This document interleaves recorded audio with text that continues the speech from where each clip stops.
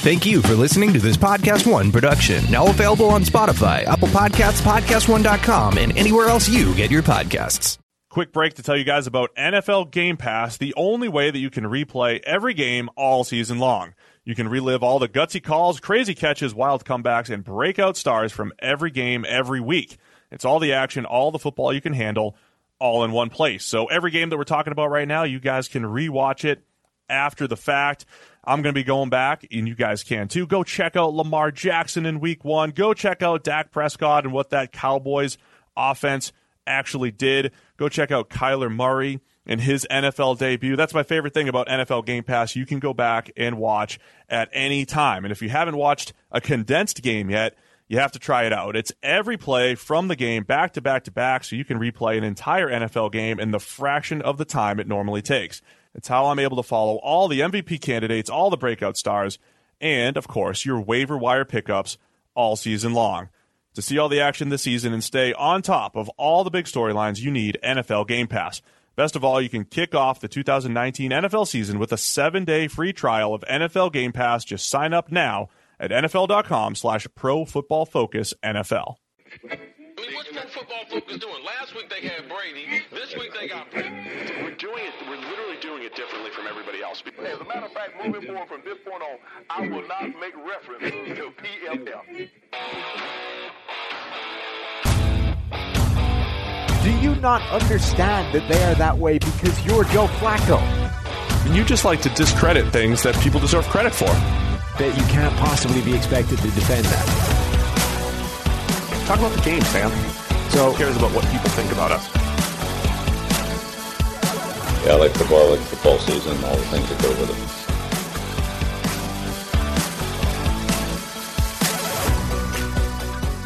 it. Welcome into the PFF NFL podcast. Steve Palazzolo back here with Sam Monson. It's AFC draft review time, Sam. You ready to go? I am now. Yeah, you held your intro for just long enough to get me to start my audio up and running. So this will function. Well done. Good work. Got my audio going too. We're ready. Let's do this thing. First guy's already in the chat saying, let's talk Bills. Well, they are up first. Nice. We're going to go through all of the AFC teams, tell you what we loved, tell you what we liked less when it comes to the draft. I like that. You're skewing positive, just like our GPA and the grades. Don't even start. Don't start. Because you'll spend 15 minutes on it. It's a bad system, that's all I'm saying. We're going to go through every AFC team today and then every NFC team on Thursday. Before we start, don't forget, get to PFF.com. Draft 2020 2020 is where you get well, that's your promo code, first of all. 30% off Edge or Elite. That's where you get the draft guide to learn about all these players your team drafted, even some of the undrafted guys, over 1,250 pages of awesome Jeff Ratcliffe's fantasy rookie outlook. And if you guys haven't seen it yet, when you are logged in as a subscriber, we have a whole new section on the site that show team breakdowns and depth charts and weave the grades in there. It's just beautiful. So you got to check it out. It's Draft 2020 2020, 30% off Edge or Elite for the entire year. All right. We're going through the AFC, starting with the Buffalo Bills. We'll go through the AFC East first. The Bills did not have a first-round pick. That was traded for Stephon Diggs. I think that's a big win with your first-rounder anyway. Key picks include A.J. Epinesa, the edge defender out of Iowa, a guy that we had a first-round grade on. They get him in the second. Jake Fromm, the quarterback out of Georgia, goes in the fifth. What did you think of this Bills draft, Sam? Yeah, I think it was solid. Like you say, you got to consider that they didn't have the first round pick. Where are you on the idea of, phrasing things as their first round pick was Stephon Diggs? Because some people hate that. Austin said he hates that, but Renner hates it as well. But that's what they did with their first rounder. It doesn't mean it was their first round pick. It's how that asset was used. Yes. Now I'm kind of with them though that I don't like just adding it in and saying this was their draft because that wasn't. But we haven't. I'm not saying you did. I'm just asking where are you on that as a concept because that's what you would be doing if you were looking at this draft that way. It's not a part of draft grades, so to speak. Sure. It's not a part of evaluating the picks that you made, but it's a part of the narrative and the story. So we're talking about the narrative and the story and what this means for the Bills. So we definitely have to explain what happened to the first round pick. and then evaluate what they did with the rest of their picks separately, which is what we did on the website. So our website did give them an A- for their haul, given what they were, how they deployed their picks. I think it was solid. Epinesa is going to be the player I think that makes or breaks the draft class because he's a sort of unusual case, this sort of tweener, edge rusher, interior guy. How exactly they deploy him, how exactly he works out is going to be everything. I think Zach Moss, given the running backs that went off the board and where they went, is pretty valuable or pretty good value for where they got him. And then I really like the sort of receivers they got. I think they doubled up with lower round guys. I think both of whom are intriguing players. Jake Fromm to go to Buffalo is kind of fascinating because, I mean, I can't think of a quarterback depth chart that has had different, further away variances from arm strength between maybe the strongest arm in the league and maybe the weakest arm in the league. There is going to be a receiver who is lining up doing drills and catching, like one rep is going to be from the laser and the other rep is going to be from the noodle. Like, that's just mean. That's hard. Like, that just amuses me, to be honest. Between Allen and Fromm and between Breeze and Jameis, right? As far as like people were completely different players. I tweeted something out and they were like, "Wow, they had their backup as Matt Barkley, so they're used to it." And this is true, but even by Matt Barkley standards, Fromm's got a noodle.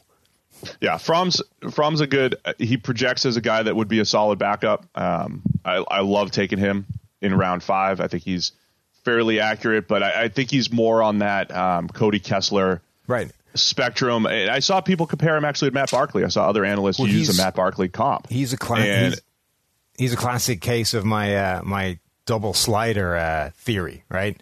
His 5 to 7 minutes per team. His arm strength is all the way down the bottom, so his anticipation and accuracy needs to shoot all the way up to the other end if he's got any kind of shot. And if it doesn't, he's probably not going to succeed. It's not there yet, right? It's not completely there. Again, love taking him in the 5th round. You know, those not so toolsy guys who are pretty good football players. You never know how they're going to end up. So love taking those shots. Gabriel Davis adds another, pretty decent outside type of threat to the receiving core. They already have the best receiving core potentially in the NFL. You mentioned Zach Moss when you pair him with Devin Singletary. Mm-hmm. Right? If you talk about just missed tackle machines, both of those guys the last couple of years. So that offense is really coming together. Just to cap things on Epinesa, though, I've pegged the Bills when people have talked about Yannick Ngakoue and where, I think Ryan Kerrigan could be on the trading block. When teams talk about maybe adding one extra pass rusher, I feel like the Bills, between having some money to spend and having Jerry Hughes, then Mario Addison, he's okay. Now adding AJ Epinesa, I thought that they were a team that could use that one veteran edge defender. Maybe Epinesa, solves some of that. That'd be high expectations in year 1. They still could be in that market, but they did feel like a team that needed one more pretty good pass rusher up front. Or a guy like Everson Griffin is still available for presumably not an awful lot. Maybe they add him before the season starts. Yep. So we did like that draft. Do you have the other draft grades around the universe that people posted? Yeah. Where did I put them?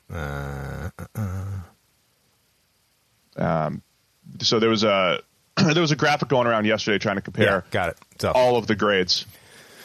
Buffalo, they range from an A. Thing? We gave them an A-. They range from an A to a C+ was the lowest from Ryan Dunleavy by the New York Post, but basically everybody gave them some form of B or A to give them a 3.31 GPA, apparently. Great. So we really like what the Bills did. Good job, Bills fans. # Bills Mafia. Nice little draft there. Also, Isaiah Hodgins, solid wide receiver. I love adding those. Dude, there's some people that love that guy. Eric Crocker he's productive for us. Was a guy that really, I think he had him insanely high on his list of receivers. So he's an intriguing one. All right, let's move on to the Miami Dolphins, a team that we gave an A- as well, and for different reasons. They came in, they made 5, 8, 11 picks in the draft, a little different from Buffalo. They set up for this year. I think we liked what they did last year because they set up for this year by trading down and trading for future first-round picks. I mentioned on the other night, my favorite thing they did was getting Tua at 5. Yeah. Holding their 2 first-round picks, 18 and 26, they ended up trading down. But holding their 2 first-round picks and still getting Tua, that's the biggest win. What are your thoughts on the class? And I'll give you my very specific thoughts on what I think they did that was just awesome. Yeah, again, I'm with you. It's all with the Tua thing. So Peter King's Football Morning in America column was really fascinating today. He was sort of embedded with the Bucs, and there's some real interesting detail in there about what they tried to do, what they did, and how their first-round pick unfolded. And the big missing variable that we talked about last time is we don't really know what went on, right? So you're like, on the surface, ideally the team could have done this, and this better, right? They could have traded back, added this, pick, whatever. But you don't know whether they were trying to do that or how close they came or what else was on the table and all this kind of thing. So the Bucs pick looks pretty good on the surface of it, right? They basically they jumped one spot and they drafted a really good tackle. But when you hear what was happening, they were essentially calling every single team from 7 onwards trying to trade up to get the guy that would have fallen to them where they were picking anyway. Literally the only question mark was whether the 49ers, and this is interesting because the Bucs had a tell on the Joe Staley retirement thing that even Schefter didn't have at that point. So the 49ers might have taken him. But basically, they were trying to trade up from 7 onwards. And all they were doing at that point would have been setting fire to draft capital for no purpose, as it turns out. So from the outside, it's like, wow, the Bucs handled that perfectly. From the inside, it's like, wow, they, for whatever it is, 9 straight picks, they were trying to make the situation worse. Those stories are the best. Dolphins, you're on mute, Steve.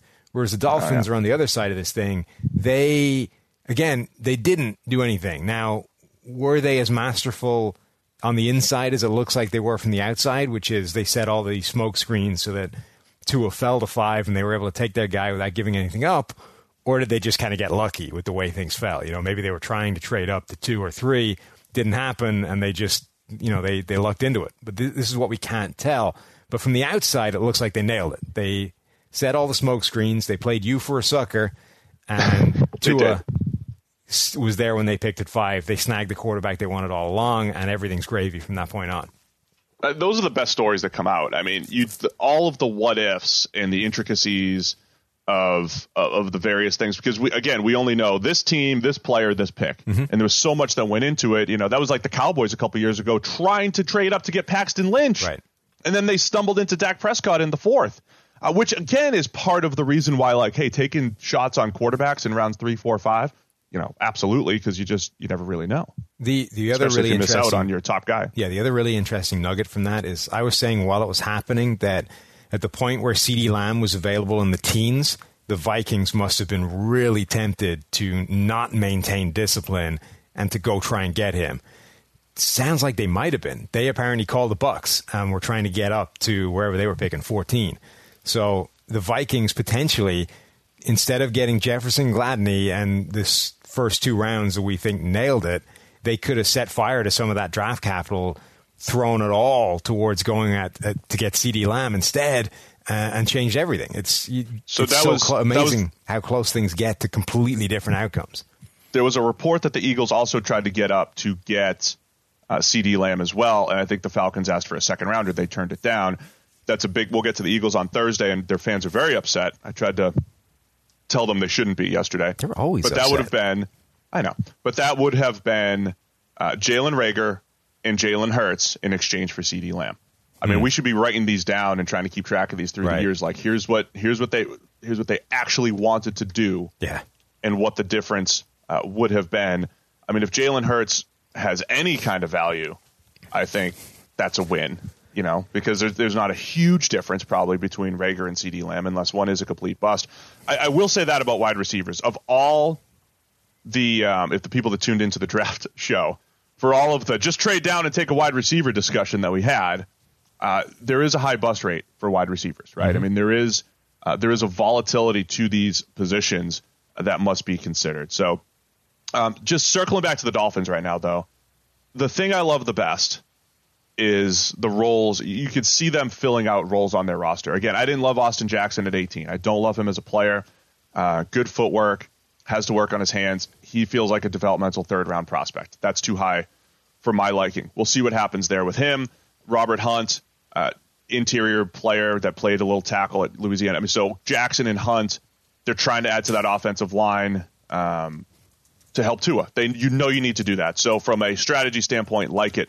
Noah Igbenogany, their late first-round pick, only 20 years old. He has some beautiful matchup, man coverage skills. Doesn't have a great feel for football right now. They're in a man-heavy scheme, though, and I think you can work with that. And the fact that he's playing the slot while you already have two perfect outside corners in Byron Jones and Xavier Howard, that's great. So they're going to play man, and to follow the Patriots' blueprint. Remember the Patriots in 2014. I don't know if I've ever seen a team as perfectly constructed as their secondary for what they wanted to do.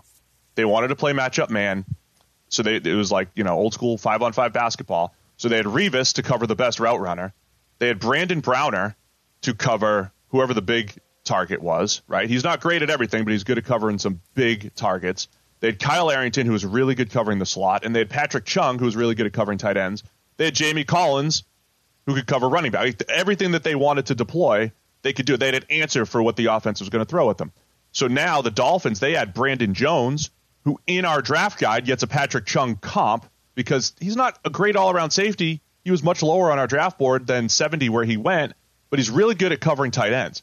So I like that they can deploy their secondary resources the way they need to be deployed. Then they grabbed Curtis Weaver, a guy that we had as a first-round caliber player going in the 5th. So overall, really, really liked the Dolphins draft. Liked that they had a plan. I think Tua obviously is the thing that makes it work or not work. And those two offensive linemen, Austin Jackson and Robert Hunt, will be a huge key to this thing as well. Yep. How they develop. Good on the Dolphins? Also, they drafted a long snapper. And Daniel Jeremiah was like, I'm going to admit I didn't watch the LSU long snapper guys, so I don't have an awful lot here. Our special teams guys informed me that he's good for a long snapper. So you may have drafted a long snapper, but apparently you drafted a good one. They were going to be a B+ draft until we looked up those numbers. Snapper, changed everything. Moved them up to A-. All right, moving on to the New England Patriots. I have an article on PFF.com today that is essentially saying it's business as usual for the New England Patriots. That is the headline coming out of Foxborough. What is the post-Tom Brady era? The same thing. Some trades down, some trades up, some versatile defensive players, a second-round defensive back for like the 20th year in a row, a kicker. I mean, this is just Bill Belichick, drafting with his dog. This is business as usual in New England. No panic in Belichick and the Patriots despite not having Tom Brady. That's the story, I think. So I got asked on radio this morning, do you think there was ever a point in the draft where they were targeting a quarterback and it just sort of didn't unfold that way and they went different ways? Or were they, from the outset, going to be like, we're looking for next year anyway. We're either next year or the Cam Newton, Andy Dalton sweepstakes, whatever it is. They were never really in the market for a 2020 draft quarterback. Belichick had some quote that said that wasn't the plan, to not get a quarterback. And then they traded up. Here's the thing. They traded up twice in the 3rd round. And usually when you trade up, you're like, okay, this has to be a quarterback. You're investing a little extra to go get this quarterback. They traded up twice to get tight ends, both times. So if Belichick's being truthful and saying the intention was to draft a quarterback, it could not have been anybody after the top 4. So it could have just been like Jalen Hurts in the 2nd round. Like if there was one, my guess is it was like if Tua falls, sure, we'll make a move. He goes at 5. They had a shot at Josh Love, Jordan Love, whatever. They passed on that and traded out. Jalen Hurts went just before him, just before the 60th pick, right? Let me just double check that. Yeah, Jalen Hurts went at 53. The Patriots were at 60. I'm guessing if Belichick's saying, hey, we may have wanted a quarterback and it just didn't work out that way, based off the other opportunities that they had to get a Jake Fromm, a Jacob Eason, whoever else, Nathan Stanley, all these other guys, I'm thinking maybe it was Jalen Hurts in the 2nd round where they were considering it. That's just a guess. That would have been interesting. I think that the Patriots would have been in the market we said this before the draft, that if Tua started to slide, the Patriots were prepared to make a jump and go get him. But instead, that was all smoke. The Dolphins took him at 5, and at that point, the Patriots are basically looking for 2021. I am kind of surprised that they didn't punt entirely and try and get like a 1st-round pick out of next year. Now, maybe they did, and again, like nobody was calling, nobody was biting, whatever. But yeah.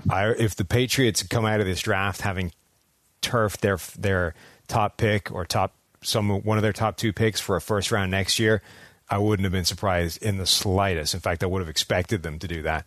But yeah, it doesn't really look like they were targeting a quarterback, at which point you're right. The rest of this draft is like the most Patriots thing ever. We take an athletic safe defensive back from a small school that nobody else is really tracking that high. Josh Uche is the pick that I absolutely love. I think him. Yeah.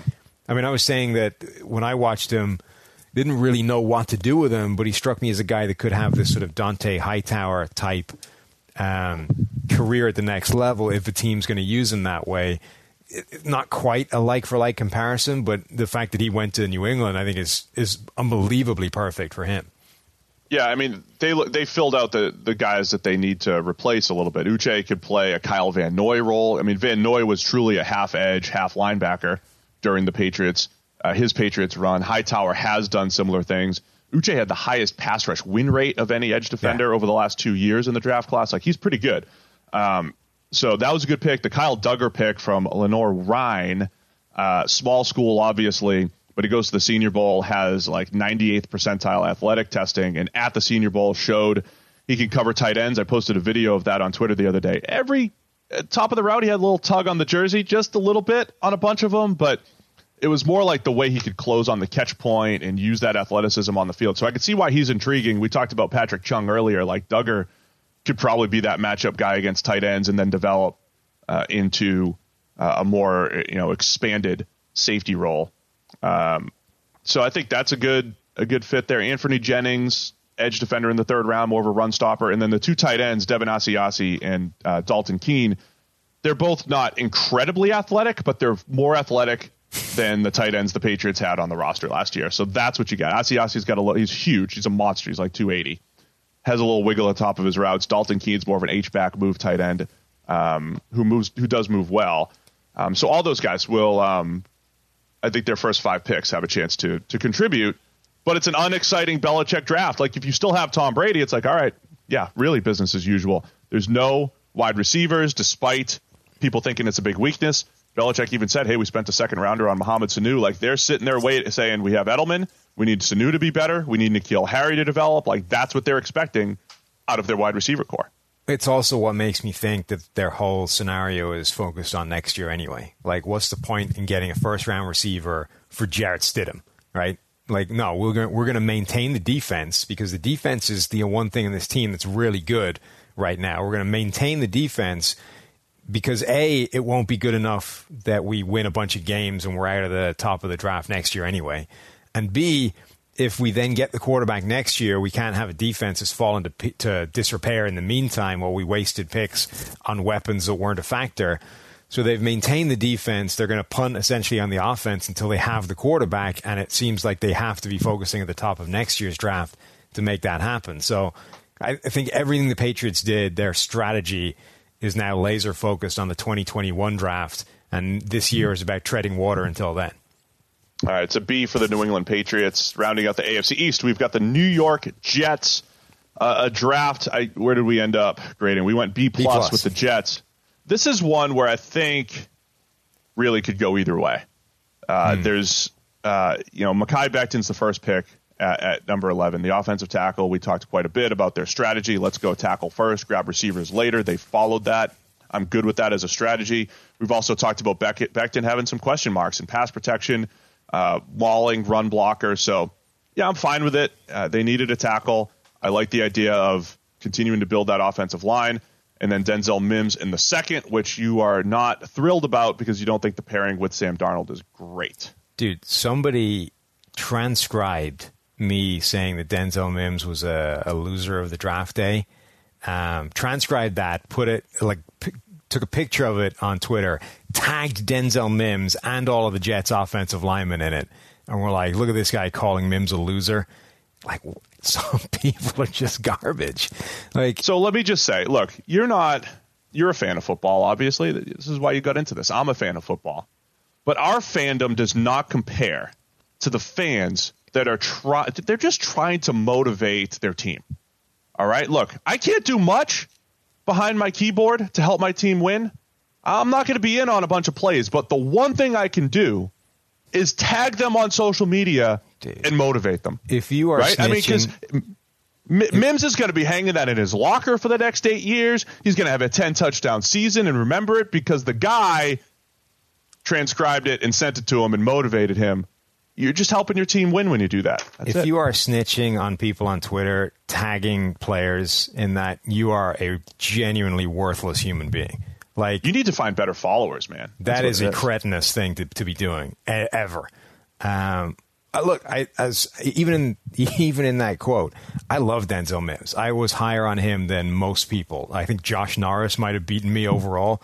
But outside of Josh, I was right there with him. I think Mims might have been the third best receiver on this draft. I just have massive concerns that the Jets are the team he gets to show that with. Sam Darnold has shown flashes, but the same thing, that sentence holds true right back to the start of his college career. Sam Darnold has basically only ever shown flashes, whether it's in college or the NFL. He has yet to develop into the kind of guy that can elevate the play of a receiver. The offensive line that they've added a ton of them, and the potential is there for all of those guys. They've all shown flashes of being good again, but the potential is also there for all of them to work out badly. Like, even guys, people are like, what about McGovern and Greg Van Roten? Yeah, their most recent evidence is good, and it's good, not great, but there's also a lot of bad in there as well. You don't have to go back far before those guys have crappy grades. So my whole point is that I think you've added like 6 or 7 offensive linemen. I don't know that any of them is better than a coin flip to be good next year. Now, maybe you can argue that guys like McGovern and Van Roten, because their most recent play is the best of their career, they're more than a coin flip. But okay, let's say, and somebody was saying, well, if 3 of those coin flips work out, it's better. It's way better than last year. True, but it probably does take 3 to move the needle. Like, if 2 coin flips work out and they got 2 good players in the offensive line and 3 bad, that's still a terrible offensive line. If 1 works out, it's useless. If 3 work out, probably, depending on how bad the other 2 weak links are. My whole point is that the entire Jets approach has been one of relatively unsure things. Gamble. They've been fine. I don't know what their other... What are the other options, though, Sam? For the offensive line? They didn't have many other options on the offensive line, right? Yeah, no, they did. They absolutely did. Instead of just throwing volume at guys that have been good and bad, let's sign Jason Peters and lock down a spot that is good. Let's trade for Trent Williams and lock down a spot that I don't have to worry about left tackle anymore. There are plenty of options. They have so much rebuilding to do. They still have... even with the recent investments, still have one of the worst groups of receivers and corners. I mean, their short-term outlook is not good. Sure. Right? They are not good in the right spots. They would need their receivers. They need Rashad Perryman to play like the first rounder, which he showed flashes of last year. They need Denzel Mims to contribute, or they need Josh Doxson to play like a first rounder. That's probably not. Or their short-term outlook is not good. Right. So, I mean, I don't know what other options they have. I think it's got to be. It's a slow build over there for Joe Douglas. I just think it is. I'm not saying they made the right moves. Okay, but I'm just not saying. I don't think there was like but door number 2 that had a whole bunch of better options. The problem with a slow build is how long do you give Sam Darnold before you start looking for a quarterback again? Like, this is basically it for Darnold. If you don't know what he is at the end of this year, you have to start looking again. And if you don't, and you're not going to know what he is at the end of this year if everything around him is still terrible. You have to set realistic expectations and say, can you at least just elevate what we've given you? We've given you crap, but elevate it. I mean, that's what you want to see. Elevated crap. That's how you define Darnold's season. So look, Becton at left tackle, Mims, they're attacking the right positions. I think there's a little boom or bust to these guys. That's I still would have liked to see more receiver investment too. Yes, a little bit later on in the draft. That is exactly the point, right? In a vacuum, I don't think this is a bad draft at all. The only issue I have with it and them generally is I think their entire approach to this rebuild has been a little bit boom or bust in every single instance. And okay, you hope that the net of all that the mean of all these gambles is enough of them pay off, that things go well. But if I'm trying to rebuild from the ground up, I want more sure things than I want boom or bust gambles. Like, look at the Dolphins, right? The Dolphins did more sure things than they did boom or bust gambles, and I think that's a smarter way of doing it. Ashton Davis in the third round was a good value pick, a guy that there's some injury question marks and some workout question marks because he didn't work out, but he was a guy that we thought as a fringe first-round talent. Bryce Hall is a steal. And Bryce Hall in the fifth round is an absolute steal as well. Again, injury concerns, but the payoff there could be great because he looked like a future first-round corner after the 2018 season. Forced incompletion rate of 28.2%. That was the best in 2017 and 18 in college football. So there's a lot to like about this Jets draft. Could look really good in a couple of years. Yep. Like every draft, we'll see what happens with Mekhi Becton and Denzel Mims. They'll determine a lot of it. So that is the AFC East. We're going slower than expected, Sam, as always. AFC North, Cincinnati Bengals. Are they the winners of the draft? They get Joe Burrow, and they get Joe Burrow. There we go. They already win. Good job, Bengals. I mean, getting Joe Burrow essentially puts a very firm floor on how you could grade this draft, in that, in theory, they've got a quarterback that's good enough that it completely transforms their franchise. It sends them in a completely different direction. That alone makes it pretty good. To follow that up with T. Higgins at the top of the second, I think is a really nice way of doing it. I'm a huge fan of, okay, we got the quarterback, now let's give him a receiver to come in with and sort of immediately build a new, QB to wide receiver combination. I think that's a really good methodology. And then they added some defense lower down. I don't know that I love any of those players, but they targeted a position of weakness, and I can't hate that. Marcus Bailey in the seventh round from Purdue was like, without injury concerns, he would be drafted much higher. Logan Wilson, solid player from Wyoming, a little bit higher than we would have taken him. And then Akeem Davis-Gaither, another linebacker with some edge rush ability from App State. So the three of those guys, linebacker's been an issue for years for the Bengals. So this was one way to attack it in volume. But yeah, I think it's obviously Burrow and T. Higgins that are the key here. I think the Higgins question now, I'm writing this for the site tomorrow. Is A.J. Green a trade candidate now? We've talked about this before. He's franchise tagged. And my thought was, so the debate is like, is he part of the long-term plans, right? Past his 32-year-old season this year. And then whether he is or not, should you at least be listening to offers? And if you're going to be listening to offers, do you do it now? Or do you let him play 4, 5, 6 weeks, prove that he's healthy, help the development of Joe Burrow, much like in 2012, Reggie Wayne had one last hurrah with Andrew Luck during his rookie season, but he was clearly not a part of the long-term rebuild for the Colts. So I think that is something to keep an eye on this offseason. What do they do with A.J. Green? Because right now, like if you trot out a healthy A.J. Green, rookie T. Higgins, Tyler Boyd, and whatever you make of John Ross staying, still being there, you could do some damage with that group.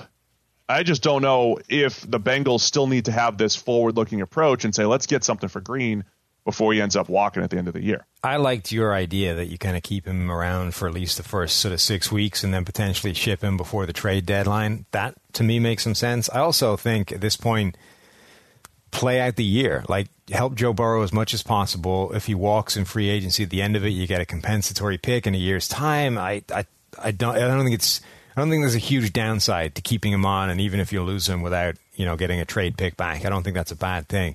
Somebody in the comments was making the point that the Dolphins drafted an injury-prone quarterback at 5 and therefore a big risk, just like the Jets. I would simply make the point that I think the risk there is significantly less than drafting a Justin Herbert, say. If I'm taking a risk, I will take a risk on a guy that's had some injuries before I take a risk on a guy that has had playing football problems. That's my point.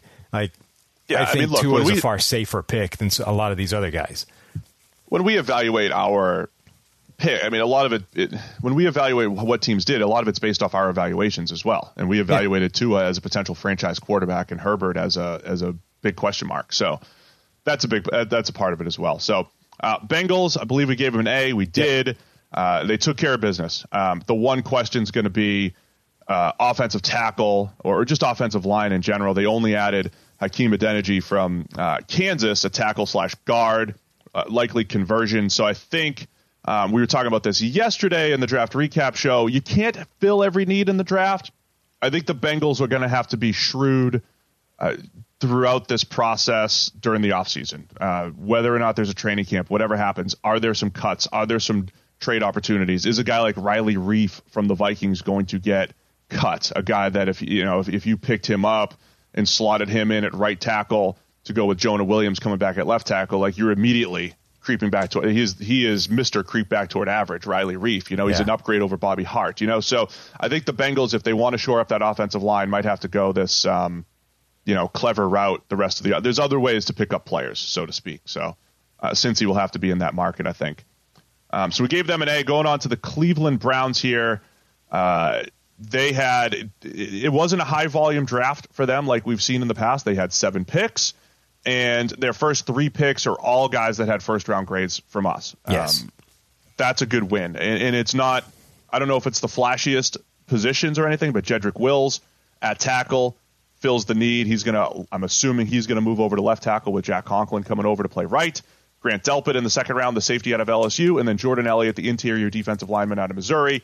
We loved him, thought he was a first-round value. I expected him to go in the second round. I was surprised to see him there in the third. So obviously like what he brings to the table. Yeah, Jordan Elliott was one of the more confusing draft day drops. Elliott and Josh Jones were the two that I really didn't have a good explanation for. Like you say, there's some guys that we like and you understand why they're falling. Curtis Weaver, we talked about this before. Ben Stockwell, when he watched him play, he was like, I think he's going to be on a day 3 pick. And we've been talking about him as potentially a first round caliber talent, the same way we did with Trey Flowers back in the day. But you at least understood, right? It made sense why teams would not like that guy and why he would fall that far. Elliott, I don't really see the negative. I don't see the downside to the point where he goes from whatever about us pushing him for a first rounder. But as you say, out of the second into the third, I don't get that. There's too much upside. When you look at our grades just in the SEC, right? The SEC, the bastion of all NFL play. It's the vintage college conference. It's where you look for all the quality. Jordan Elliott had the best grade just against SEC people, not Derek Brown, not Javon Kinlaw, Jordan Elliott. So this guy was proven quality against quality competition and fits what the NFL wants to do right now, which is pass rush. So I think getting him in the third is an absolute steal. It's one of the best picks in the draft. Wills, Delpit, as you say, they're also guys really high up on our list. So I think they nailed this draft with the 1, 2, 3. Kind of like the Vikings. They could have checked out after those first 3 picks and they would have had a good draft. I mean, you even had Harrison Bryant, the tight end out of Florida Atlantic. I know some other we liked him among a poor tight end class, but know some other people that really liked him around the league. I think with Bryant paying the money to Austin Hooper, David Njoku's there, the 2017 first rounder. There are some rumors about him potentially being on the trading block. So that just gives them some flexibility. New head coach Kevin Stefanski used all that 2 tight end, 12 personnel last year with the Minnesota Vikings. It seems like that's what they want to continue. Again, the question mark is wide receiver. Do you feel good enough about Odell Beckham and Jarvis Landry, and then guys like Tywan Taylor as the number 3? I think that's a place where the same way the Bengals should be looking, I think the Browns might be able to find some value. The point I made on our show yesterday morning, right? Every time our colleagues said, you got to draft a wide receiver. It's the deepest class. It's the deepest class. My counterpoint to that is because there's a million wide receivers coming into the league now, there is still some talented wide receivers that are going to, hit the streets at some point, right? They're going to get pushed off of rosters and be valuable players. Whether John Ross, right? I would take a flyer on a John Ross reclamation project if he became a free agent. I'm just using him as an example. A guy like Deshaun Jackson, like there's no room for him in Philadelphia anymore. They just got 4 guys that they hope can be the next Deshaun Jackson. So, he's going to be out there. So the teams that didn't get one of these top receivers in the draft in this really loaded class, I think there's going to be some talent out there on the street. I think the Browns would be smart to look and improve that wide receiver core. But as far as what they got for value, really like it. Grant Delpit can cover tight ends. He's got really good range on the back end. I like what he brings as a safety when he's not missing tackles. My guy, Devin Smith as well, potentially available for, nothing once this starts to shake itself out. But the other point, love our speedsters. The other point I think is that it means there's some good players available, like at the back end of this draft, right? Some good receivers and even guys like undrafted free agents. There are some undrafted free agents that signed that I think will make rosters and contribute. So the Browns take a swing on Donovan Peoples-Jones. I mean, he's a good receiver. There's a chance that he works out with a better quarterback situation than Shea Patterson. Like I don't. That was a worthwhile risk, right? That's sure. what I mean. Like you take a guy in the 6th that in a normal draft is like a 3rd round receiver. Like if you start looking at some of these receivers as like an extra 3rd round pick, essentially, it starts to change the dynamic of how you evaluate the class a little bit. I like diversifying my day 3 picks. Right, if you deploy your 4th, 5th, 6th, and 7th round picks in different manners, so you could take them and you could flip them for like a Calais Campbell. You can flip them for an established veteran. I think that's where you find your run stoppers. You know, you find guys that are going to fill a specific role and contribute. You find run stoppers. You find potential starting linemen like a Tyler Biadasz that the Cowboys got, a starting center. And then you get the athletes, right, who, you know, they might be a little bit more boom or bust, or, you know, they had some situations that held them down from a production standpoint, like a Donovan Peoples-Jones. So it's easy to like day 3 picks when they kind of fall into those different categories. Pittsburgh Steelers did not have many picks, only 6. Started with 6, ended with 6. B- grade for them. I don't think it was anything flashy here.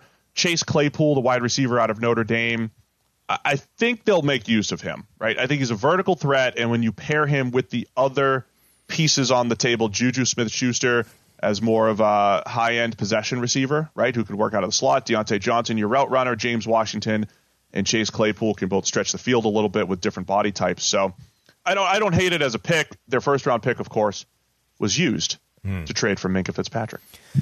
Yeah, this is one of the draft classes that I don't love, but I don't hate it either. I mean, it's just, like you say, solid, sort of unspectacular, not flashy. They just sort of ticked off some players at positions that they had to fill in the roster and did a reasonable job of it. So, yeah, this is one I really don't have a lot to say on.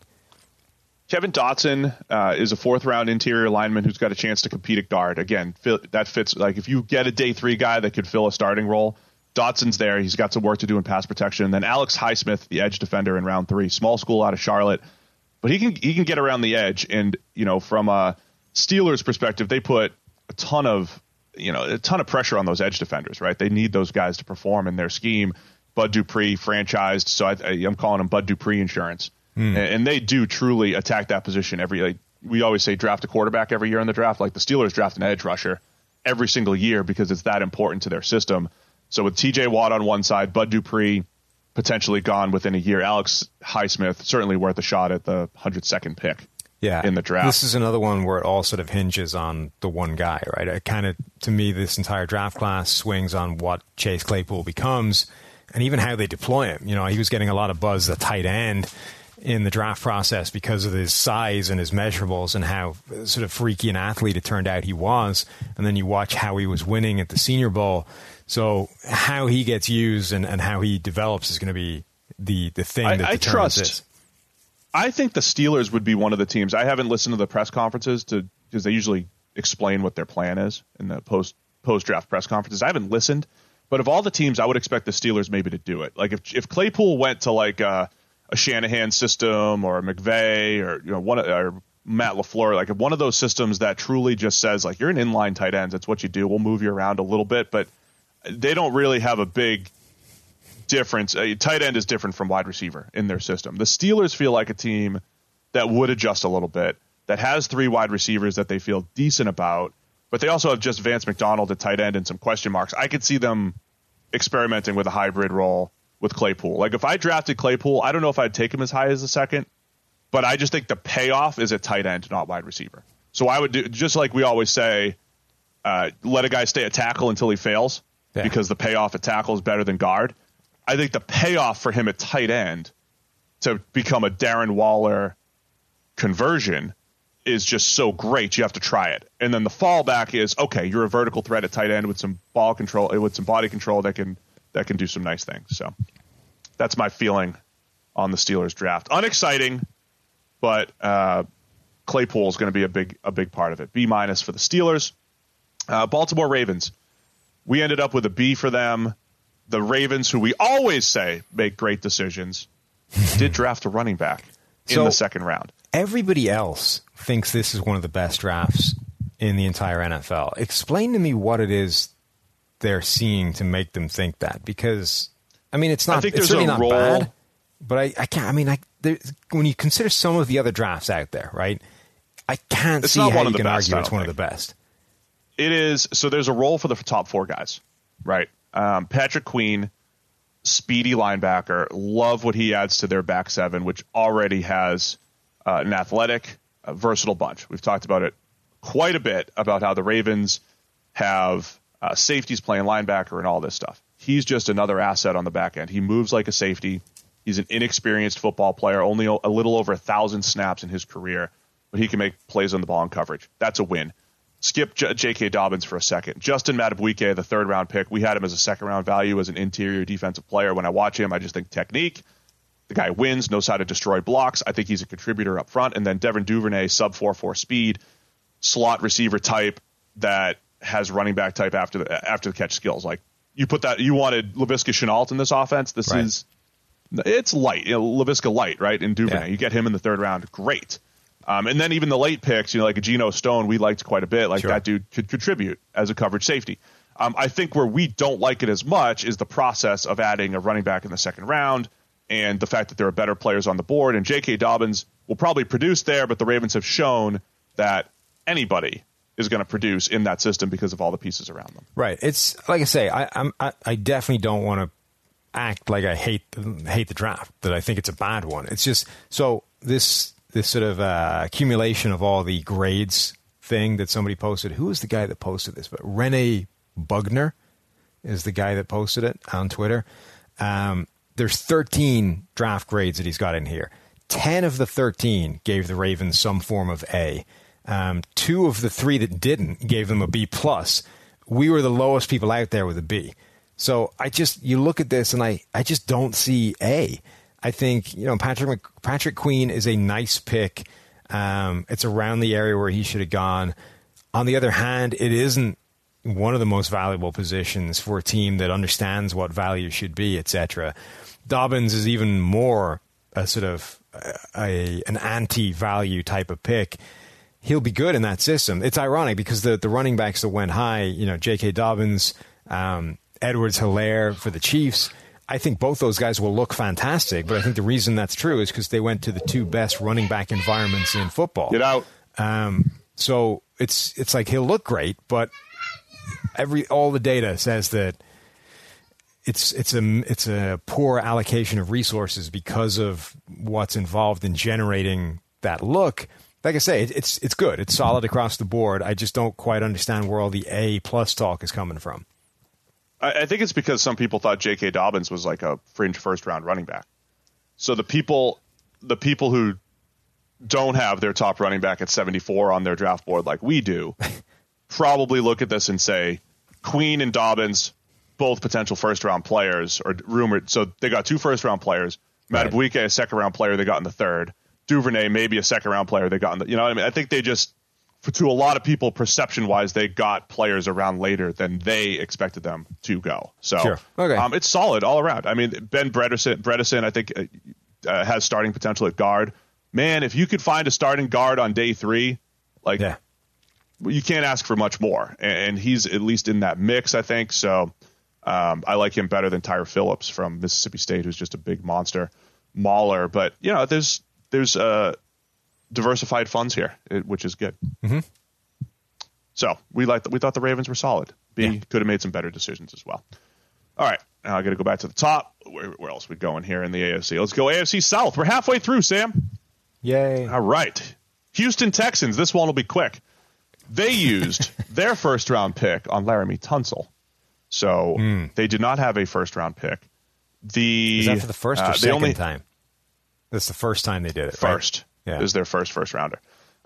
They only had 5 picks total. They had Ross Blacklock, the interior defensive lineman from TCU. He's a good, solid player. Decent value there. Jonathan Grenard, probably a little high for him, the edge defender out of Florida in the 3rd round at 90th overall. Their best pick may have been John Reed, the cornerback out of Penn State, in the 4th. But, only the 5 picks. And I know you can't just pick a million corners, But I have some massive question marks about the Texans corners. I think there's just a lot of hope that the Houston secondary is going to develop next year. Or the same thing I talked about before. They're going to hit the, cut day and the free agent wire. I mean, they're going to have to get creative, I think, to get some more bodies in there that could potentially be good. The Texans are a team that I have no earthly idea what they're doing. Not that it's necessarily bad, although the evidence suggests it might be, but I don't even know what the plan is. Like the Jets, at least, I don't necessarily agree with their strategy, but it's a pretty defined one, right? They're taking a lot of swings at a lot of guys that are boom or bust, and if it all pays off, they go from worst to first pretty quickly. The Texans, like, what is the strategy overall? They got faster at receiver, sure, but in order to do that, they sent away one of the best receivers in the NFL. Their first pick in this draft here that they actually had is effectively just replacing a guy they let walk in free agency. So, okay, you got cheaper, I guess, but is it making you better overall? So this is the underlying issue here, Sam, right? The Texans, since they traded up for Deshaun Watson, right, which we always say quarterback, and they hit on a quarterback, huge win, great job. Since that point, they never replenished the Watson picks, and then compounded that by spending multiple picks to go get Laramie Tunsil. Now, Tunsil, and they didn't get enough for Jadeveon Clowney, right? So after you trade up for the quarterback, to build around him, you have to draft in volume. They have done the opposite. They have not been able to draft in volume. And what that has forced them to do is to go into, say, last year's draft with a massive hole at offensive line and just spend it on offensive linemen. In the previous year's draft, they needed offensive linemen, and they didn't have a pick till the third round. And so they're just like a year behind in development, where it's like, okay, this year we got to get the offensive line set.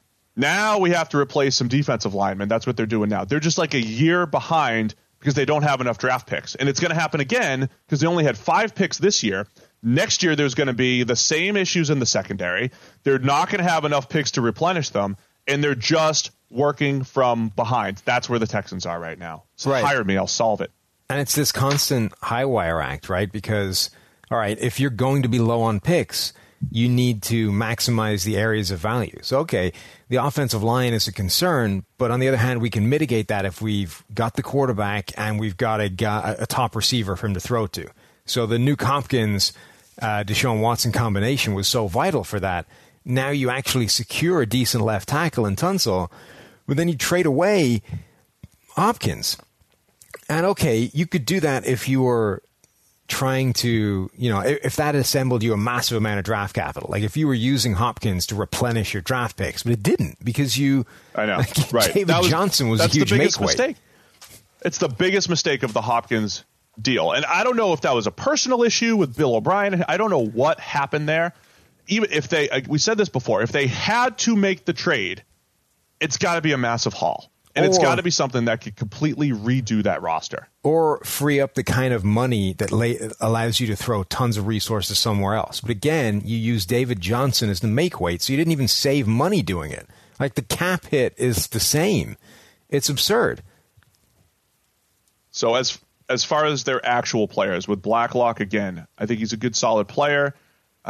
He is a DJ. He's a little bit of a project because of the TCU system, the way they used him. But, man, he fires off the ball, low pad level. He'll do some things. Grenard is not a great athlete from Florida. He wins with his hands. He's just a solid edge. He's solid, right? John Reed could be a hit in the 4th round. Charlie Heck, developmental offensive tackle. Isaiah Coulter, big-bodied developmental wide receiver. Yeah, and that's their draft. Their last 2 picks are the ones I like the best. I think John Reed has potential to really impact that secondary, and I think Isaiah Coulter could make an impact on a receiving core that suddenly needs help because of trading away Nuke Hopkins.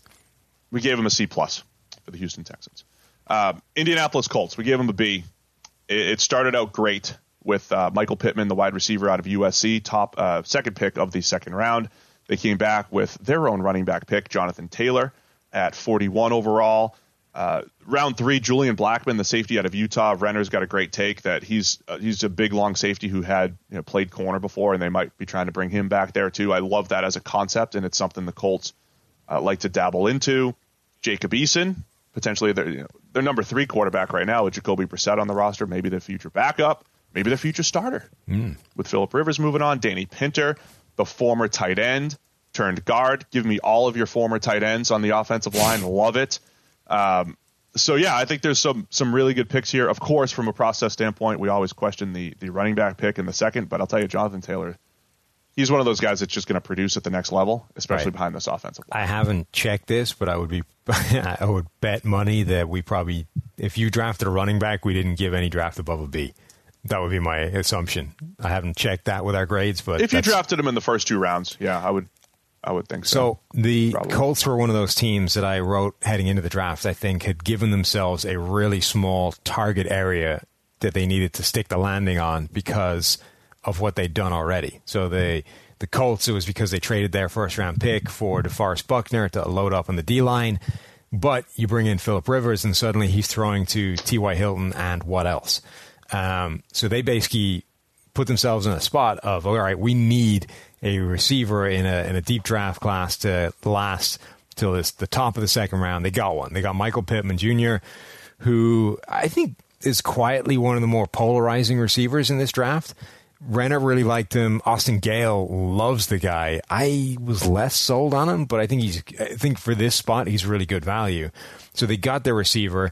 I don't hate Jonathan Taylor as a pick in the second round either. Look, the running back abstract value thing where you take those guys is one thing, but when you consider the running backs that are already gone, I think Jonathan Taylor at that spot is good value. I think he's going to come in. He speaks to this idea of, all right, we have Phillip Rivers, but we are still going to rely on the best run-blocking offensive line in football. We're going to take the pressure off him as much as possible. And then Eason in the fourth, I think, is really interesting because Rivers is only on that 1-year deal. They know they have Jacoby Brissett there to be a backup, but Eason is one of those big boomer bust developmental guys. Can he actually become something after a year to the point where they go, yeah, we now have a succession plan? They hamstrung themselves a little bit with Brissett because they had to do the whole, we're going to pay you because you're our starter going into the 2019 season when they didn't really have to, right? It makes it more difficult to trade right now. I was thinking he might be a trade candidate, maybe back to New England, who still could be looking for a starter. But there's a decent size dead cap hit if they do that. But yeah, Eason, perfect in the fourth round as a developmental player. Again, he's 6'5", 6'6" with a cannon. Those guys almost always get some kind of first round hype. Maybe it's not good that he didn't get that much of it. Tells you where he is developing as a player, but I'll take that in the fourth. And, Pittman, I think, is a nice compliment to T.Y. Hilton. My question on the Taylor thing is we keep talking about the deep wide receiver class and how the Colts, I thought, were definitely a prime candidate to double up at receiver early, not a Desmond Patman late like they did in the sixth round from Washington State. So there were some other pretty decent options are available at 41. So they've also it's a well-rounded offense, though. Yeah. I'll say that They've already got a good ground game. Between Mack and Hines. Phillips? Or no, yeah. Who's their third back there that was getting some playing Jordan time? Wilkins. Yeah, Wilkins. That's it. Those three were already platooning to be a pretty good backfield again because the offensive line being the best in the NFL when it comes to run blocking is the thing that moves the needle the most. Now, Taylor, I think, is better than any of those three guys, so he should still, move the needle a little bit. But the point is, are you moving it enough going from, already good to potentially really good versus adding another receiver or whatever? The receiving core with T.Y. Hilton, Michael Pittman, who can be he brings more size, a little after the catchability, right? And then Paris Campbell is going to be huge. Second rounder in 2019. We didn't think he was a polished wide receiver, brings a ton of speed to the table. Do they make him more into that gimmicky type of number 3? Pushing Paris Campbell down the depth chart, though, is a huge win. Yeah. Kind of like we talk about N'Keal Harry in New England. If you don't have to rely on him as a 1 or 2, there's some value there, right? There's something to do, something you can use there. So I think the Colts are well-rounded. If Rivers does have the rejuvenation, I think they're in for a good season. So we went B with them because, they drafted a running back in the second round. Can't do that, Sam. Can't be having that. On to the Jacksonville Jaguars. C.J. Henderson in the first round, Kayvon Chason in the first round as well. Renner loved this draft. He gave it an A. Right. I think the high-end potential between Henderson, Chason, and then love the Laviska Shenault pick in the second round. They brought it back down to earth with a Devon Hamilton interior defensive line pick from Ohio State in the third round. That's like after 3 guys that could be home runs, you just have your nice safe. This dude's going to get in there, play 500-600 snaps, and stop the run and be solid. So I like that. Big, huge receiver, Colin Johnson in the 5th round. Don't know what he'll do at the NFL level, but he's worth a look there with just how monstrous he is. So Ben Bartch, the offensive tackle from Little St. John's, could be a guard conversion at the next level and actually play. So, I think it's a good, solid-looking draft. What do you think of Shenault in the second? So this is a draft where this is the opposite of the Ravens one, right? Instead of being the lowest on the draft compared to everyone else, we were basically the highest on this draft compared to everyone else. And I'm kind of leaning towards other people on this. I get why Renner likes it, because Renner likes it essentially because he thinks they're targeting Trevor Lawrence next year. And it's like, I get a whole bunch of boomer bust guys that even if they pan out aren't going to be good year 1, but year 2 they'll be fantastic right when Trevor Lawrence is coming in. I mean, I think the boomer bust guys tend to be more, I think the boomer bust is more definitive than it just takes a year for them to be bust or for them to be booms. I just think I don't love CJ Henderson as high as that. I think I get why people like him. He's a freaky movement athlete and, has all the skills that should be a better player than he ever has been. But the fact that he never has been is the thing that concerns me. Caleb Von Chason, it's a similar sort of story. The production has not been there. And I know those guys have panned out before. And even LSU guys like that have panned out before in terms of Donnell Hunter. That scares me, right? Their entire draft has been like that, other than Devon Hamilton. I do like Shenault, though. I think, again, I know he's an injury risk, but I would take injury would be the thing that I would gamble on the most, right? Because I don't think that it's that stable as a concept. I think if a guy has a couple of data points, like college is a 4-year career, right? And for a lot of these guys, it's a 3-year career because if you're really good, you're out of there the earliest opportunity. So if you have 2 injuries in a 3-year career, you're injury prone, right? Because that's 2. That's 2/3 of your 2/3 of your time you got injured. So you're brittle. So you're Chad Pennington, right? Maybe he never gets hurt again. Like two injuries is not a lot. You can get that pretty quickly and bounce back, and they're freakish. And more to the point, the guys that people, who the hell knows? Most of us just talk about injuries as if we have any idea what we're talking about. Actual medical professionals look at this stuff and say, look, most human beings are not inherently more brittle than others. But some guys just get unlucky when it comes to these things. But I think with Tua, so like with a quarterback, injury prone is like if you're getting injured, chances are you're not good at taking hits, or you're taking more hits than you should. Therefore, your playing style is more likely to lead to more injuries. Yeah. I would say with Laviska, the concern is, do you lose a step? Sure. Right? That's the thing. Not like, are you going to be hurt? It's like you played like you were 4-4. Are you going to play like you're 4-5? Like you played quick. Are you still going to be quick? Because if he's just like a 4-5-5 receiver, he's probably not special. If he's a guy like in 2018 who played like he was 4-4 with shiftiness at 6'3" with running back like skills, okay, that's something there. The floor for Shenault, if he's healthy, is the jet sweeps, put him in space type of guy. But he also has good hands, made some contested catches. He also has actual receiving skills too. So those together is where his ceiling is. I think the fact that he might not get there is the fact, how's he going to bounce back? What's his health going to look like? I like that pick. I think Shenault is absolutely a first-round talent if injuries aren't a question mark. But injuries are a factor, so he slid. And I think, I like taking gambles on those guys that have had some injury question marks. I think stopping his slide in the second where they got him is absolutely the right thing to do. My concern with the draft as a whole is that it's another one of these. It's all like that, right? It's almost all these long shot gambles. And that strategy of drafting, I don't like. I don't like putting all my eggs in boomer bust prospects because the chances that all of them bust leaves you with like a completely worthless draft. I'm way more of a fan of diversifying that portfolio and trying to snag a bunch of sure things at the same time. So C.J. Henderson added to the cornerback depth chart. He's now with Rashawn Melvin, DJ Hayden, your boy Perry Nickerson. I mean, it is interesting how far down it went from the Jags having Ramsey and Boye playing, top 10 caliber football for both of them, to some major question marks at cornerback. By the way, we talk about the Jags as a tank for Trevor candidate. I think Gardner Minshew's too good for that. I really do. Like if you, based off what I saw last year, if you told me the Redskins will be in the Trevor Lawrence sweepstakes or the Jags will, I might lean Washington there. I think Minshew's they stumble into 5 or 6 wins with him at quarterback.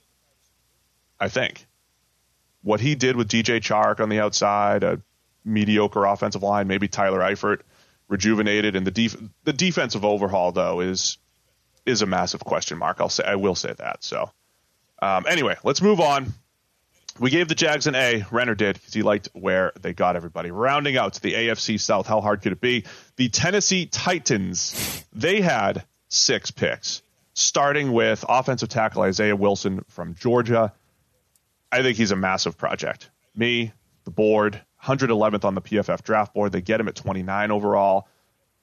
Pun intended. Yeah. Look, I think Christian Fulton, though, at cornerback in the second round, is one of the most important picks in the draft. Just so the way I'll let you give me your take on the draft. I'll explain why I think it's the most important one, though, in a minute. Go ahead. I'm kind of with you, right? I think their first round pick was a reach. I don't like that pick. I think it was a reach and overdraft. But reach is how he blocks. Really. Honestly, if you just flip the first 2 picks, take Christian Fulton at 29 and Isaiah Wilson at 61, it suddenly looks way better. Or if you took a good player at 29 and then Christian Fulton at 61, it looks way better. Right, whatever. But my point is, like, the players in isolation, I think it's okay. It's just I don't like the value of where they got him. But it's more that Isaiah Wilson, I think, is bad value, and then Christian Fulton fixes it with great value. So as I say, if you just invert the first 2 picks, it looks like a much better draft. Yeah. So, yeah, I get it.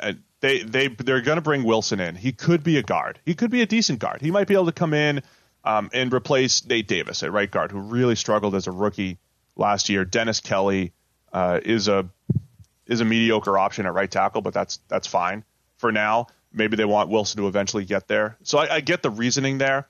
The thing about Fulton, though, I think part of the reason why the Titans have been this classic 9-7-ish type of team the last few years is because they've been rolling 3 deep in the secondary at cornerback. I know they had injuries last year. They won more games because the pass game really became one of the league's best with Tannehill. But Adoree Jackson, Malcolm Butler, and Logan Ryan, when they have been together, I mean, that's one of the best trios in the NFL. That they won a lot of games by having random high-end defensive efforts, right? We always talk about how difficult it is to sustain good defense. But when you at least have good players back there, you can put together those one-off good games. And the Titans did that because I think they could cover in a given week. So Logan Ryan's gone, and Adoree Jackson's in the last year of his contract, right? Or they have to make a decision on him. So Adoree Jackson, Malcolm Butler, and now Christian Fulton, both for the short and long term, they have a chance, if he can step in year 1, to at least maintain the fact that they've been pretty good at corner the last couple of years, plus Kevin Byard in the back end. So I think that's huge for Tennessee.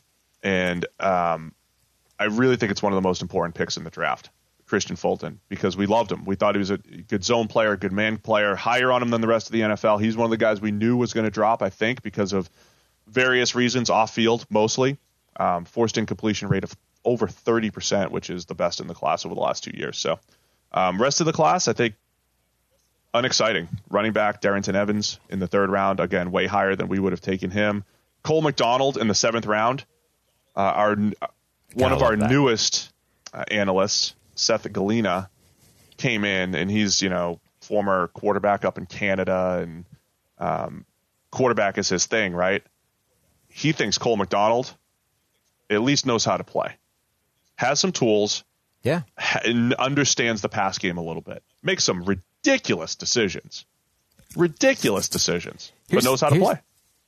Yeah. Here's the thing, though. Like, if you, on the one hand, you've got Cole McDonald in the 7th round. On the other hand, you've got Jordan Love in the 1st round that took a trade up to secure that. Like, there's not a whole world of difference between those two guys. So I think, the 7th round is where you take a guy like that.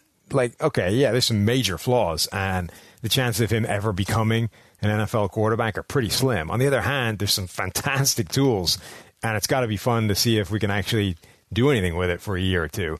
So, yeah, I love that. It's all about the payoff, man. It's all about a low-risk, ridiculously high potential payout and see what happens. This was the Darrington Evans pick was interesting, right? Because, again, it's like running back 3rd round, higher than we want to take him, blah, blah, blah. But Renner was making the point that when you look at all the running backs that were already taken at that point, like if you were in the running back market at that point, you kind of needed to jump, right? Because it was reaching a point where the talent was all gone. You do have to now, play the obviously market. You can make you do the have argument. to play the market a little bit, yes. Right. Now, you can make the argument that just doesn't matter because you can find running backs anywhere. That just doesn't matter. You can plug anybody into the system. But if you came into this draft thinking we want to grab a running back, if you were at the point where they were 93 and you looked at the list of running backs that were already taken, that were already off the board, you'd be like, oh crap, like we can't wait. There's no way we can come back in round 5 and get anybody. The Bucs done. had to do. We have to snag this guy here. The Bucs had to do the same thing with Keshawn Vaughn. Like they needed to come out of this draft with some kind of running back who can catch passes. They had a 3rd round pick. They didn't have a 4th round pick, so they took him in the 3rd, right? Because it's like we're not going to get him in the 5th. We have to at least have somebody that can catch passes out of the backfield for Brady, right? So each team had to make those running back decisions. All right, moving on to the AFC West, starting with the Los Angeles Chargers. We gave them a C-, Sam. This is one of the drafts we liked the least. Last year, we loved their draft. To be fair, we loved their draft last year, and it wasn't that great off the bat with Jerry Tillery and an injured Nasir Adderley. We were wrong about the Chargers draft last year. Maybe we'll be wrong about this one. But the reason we don't like it... Yeah, let's wait from the Adderley. I know. We'll wait on Adderley. It was just an injury, but... Go ahead. We do appear to have been wrong on Jerry Tillery. But again, it's year 1. Let's see if he pulls it around. A lot of D linemen do take 2 years to go. So Rashawn Gary still has a shot as well. With the Chargers, it's tough to take Justin Herbert at 6, right? Again, I've done it in my mock draft before. I didn't love doing it. Their roster's so good they felt like they had to take a shot at QB. I would couch this like the Giants when they took Daniel Jones, right? I wouldn't have taken Daniel Jones at 6. I wouldn't have taken Justin Herbert at 6. On the other hand, all you're doing, if you're right, it's 100% worth it, obviously, right? So this basically just comes down to the difference of evaluation. The Chargers apparently think Justin Herbert has the ability to be a quality starting quarterback at the next level. And if they are right about that, it's 100% the right move. Just as if Dave Gettleman is right about Daniel Jones becoming a quality starter, he's 100% right to take him at 6, even if nobody else would have. That's what it boils down to. We don't think that Justin Herbert can be that guy. The negatives are too stark. They're too big. They're too glaring. He needs too much of a swing back towards good in certain important areas for us to believe it's likely to happen. And because of that, we would take him much lower as a gamble. But the Chargers obviously disagree. And we basically have to just say, we wouldn't have done it, but let's see if you're right. I completely get what you're saying. The quarterback evaluation is so tricky, right? Because, we throw our draft board together and it's like the Patriots have this disciplined concept of player value, right? And that's why the story of the Patriots draft was business as usual. They put the same values on players and they don't overspend on them and all that stuff, right? So in our world, we're like, Herbert's too risky in the top 10, but we'd take him maybe late 1st, early 2nd. But at the same time, if you only have the 6th overall pick, which they had at the time, what's your alternative, right? You have a massive need at quarterback, and you're not in rebuilding mode. I think that's the tough part for the Chargers, is they have a good roster, and then just a question at quarterback, depending on how you feel about Tyrod Taylor. Whereas if I'm in complete rebuild mode, I don't know if I force a quarterback there. I'd be back at, I don't know if you just decide to build the team first and then figure out the quarterback situation. So bottom line is Herbert's in a good situation. He's got some guys to throw to down the field. I think it's going to take really play into his skill set where he's not bad 10-plus yards down the field. It's the short stuff and just general feel for the game in general where we have some question marks about the way he plays the game and a lack of development the last couple of years. As concerning as any. It's probably not a good sign. Right. It's probably not a good sign that by far my favorite pick of their draft was the 7th rounder in KJ Hill. I was literally tweeting as they made the pick that KJ Hill in the 7th round is an absolute steal for somebody. And even if I didn't need a receiver, I would make that pick because I would be so confident that he becomes like a quality starting slot receiver immediately. And then basically as soon as I tweeted that out, it was like, the Chargers just picked him like 3 seconds ago. So I think that's a great snag for them. Yeah, that is my favorite pick of the draft. And our guys said it could be one of the absolute steals. PFF draft guide comparison was Cooper Kupp. Another guy that you liked. You have a type, Sam. So then the other move that we thought was head scratcher, of course, was Kenneth Murray, the Oklahoma linebacker going at 23 overall. They traded up to get him. They gave up 37 and 71. So once again, Kenneth Murray must have the value of 2 different players, essentially, or one extra player, so to speak, right? The players at 37 and 71, that was a steal for New England in the trade back. In our question on Murray, I said this to somebody on Twitter yesterday. I said, look, of all of our evaluations, linebacker's not the one I'm going to really pound the table for and say, you idiots, you took a guy that we're lower on with regard to Kenneth Murray. Because if linebacker has a shot to overcome shoddy production in the past, it's if they're athletic and have a skill set that you can use. He has a skill set that you can use, especially in that back 7 with Derwin James and all the guys that we've talked about surrounding him. Like, if they just use him to cover a Clyde Edwards-Helaire from the Chiefs now, the running back, there's probably some value there. He can do that. He works downhill really well. He can sniff out screens. Like, he does some really good stuff. His feel for the game, though, too, kind of like Herbert's, just isn't there. It doesn't have a great feel for playing zone and seeing crossing routes and all these different things. So we were much lower on Murray than, say, the rest of the NFL. There was a pretty good consensus, though, that he was a first-round caliber player for whatever it's worth. So the player himself might not be as bad as we thought, but the process of 37 and 71, those 2 picks, trading up to get him, massive risk there. Well, as I say, there's 3 things essentially, wrong in air quotes with this pick. A, you traded up to make it happen. So as you say, he essentially has to be worth what 2 of the equivalent picks, lower picks, would have been. That's usually unlikely. B, 2, we don't love the player, period, as much as some of these other guys. When you look at the other players around the board that were going around this time, I think you could have taken a different player and been better. And C, just linebacker generally is not the impact needle mover that it used to be.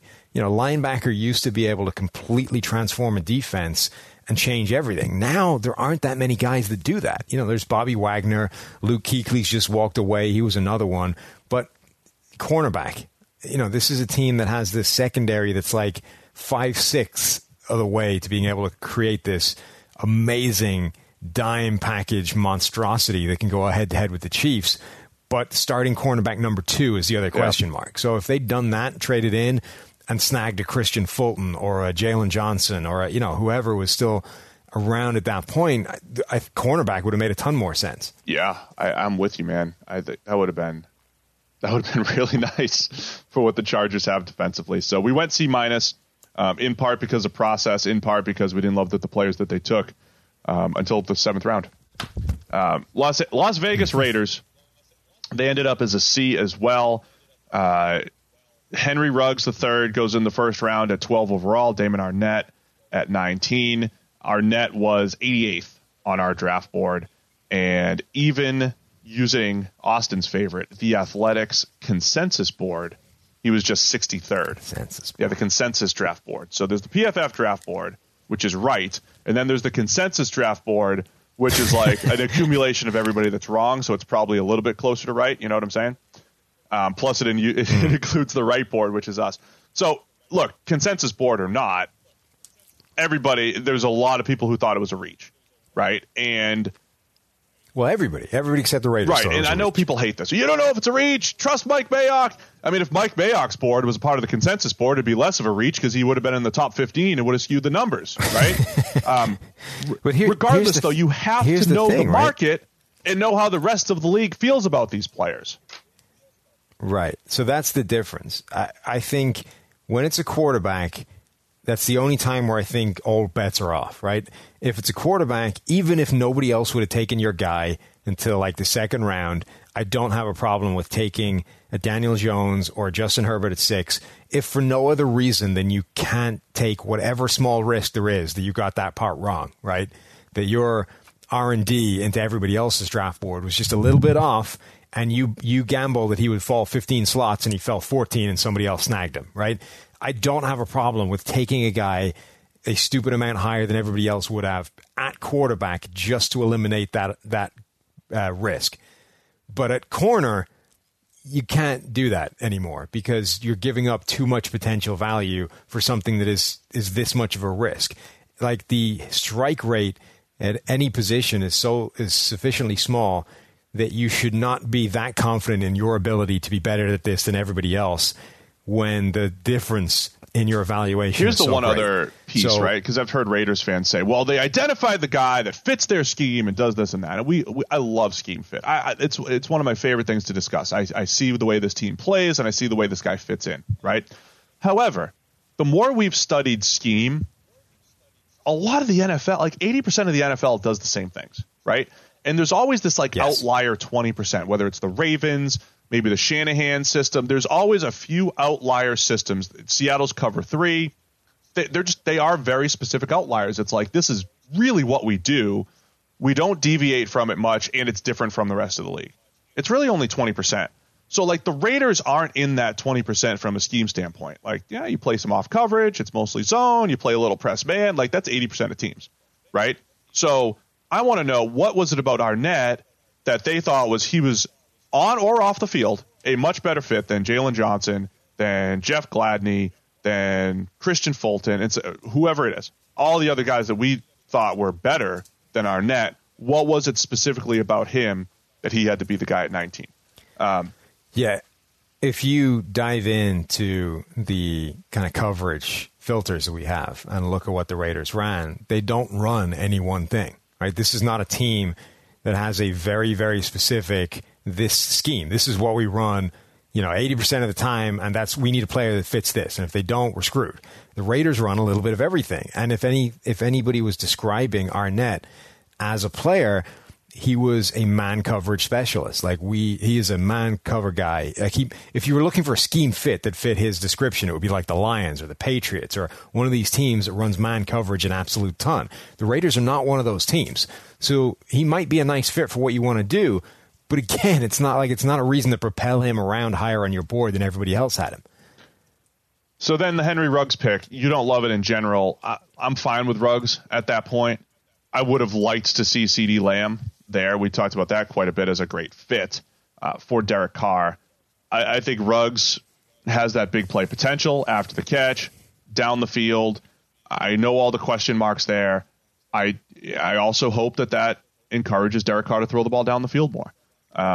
The other thing about Henry Ruggs versus, say, like a Jerry Jeudy, right?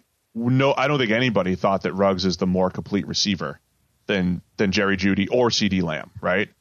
So when you draft him 12th overall, what are your expectations, right? Like when you draft CeeDee Lamb 12th overall and you're the Raiders, you're like, all right, he's probably going to be an Amari Cooper go-to guy. Like that's what we're trying to reproduce from 2015 and 16, right? But what happens when you have Henry Ruggs at 12th overall and he's flanked by Tyrell Williams, Hunter Renfrow, Brian Edwards coming in, Zay Jones? Are you expecting number 1 production out of him? Are you okay if he's just the deep threat number 2? If he's just a Mike Wallace type, a Will Fuller type? Like, I'm okay with that. I want to know if the Raiders expect more from him, because I think that's when teams get into trouble.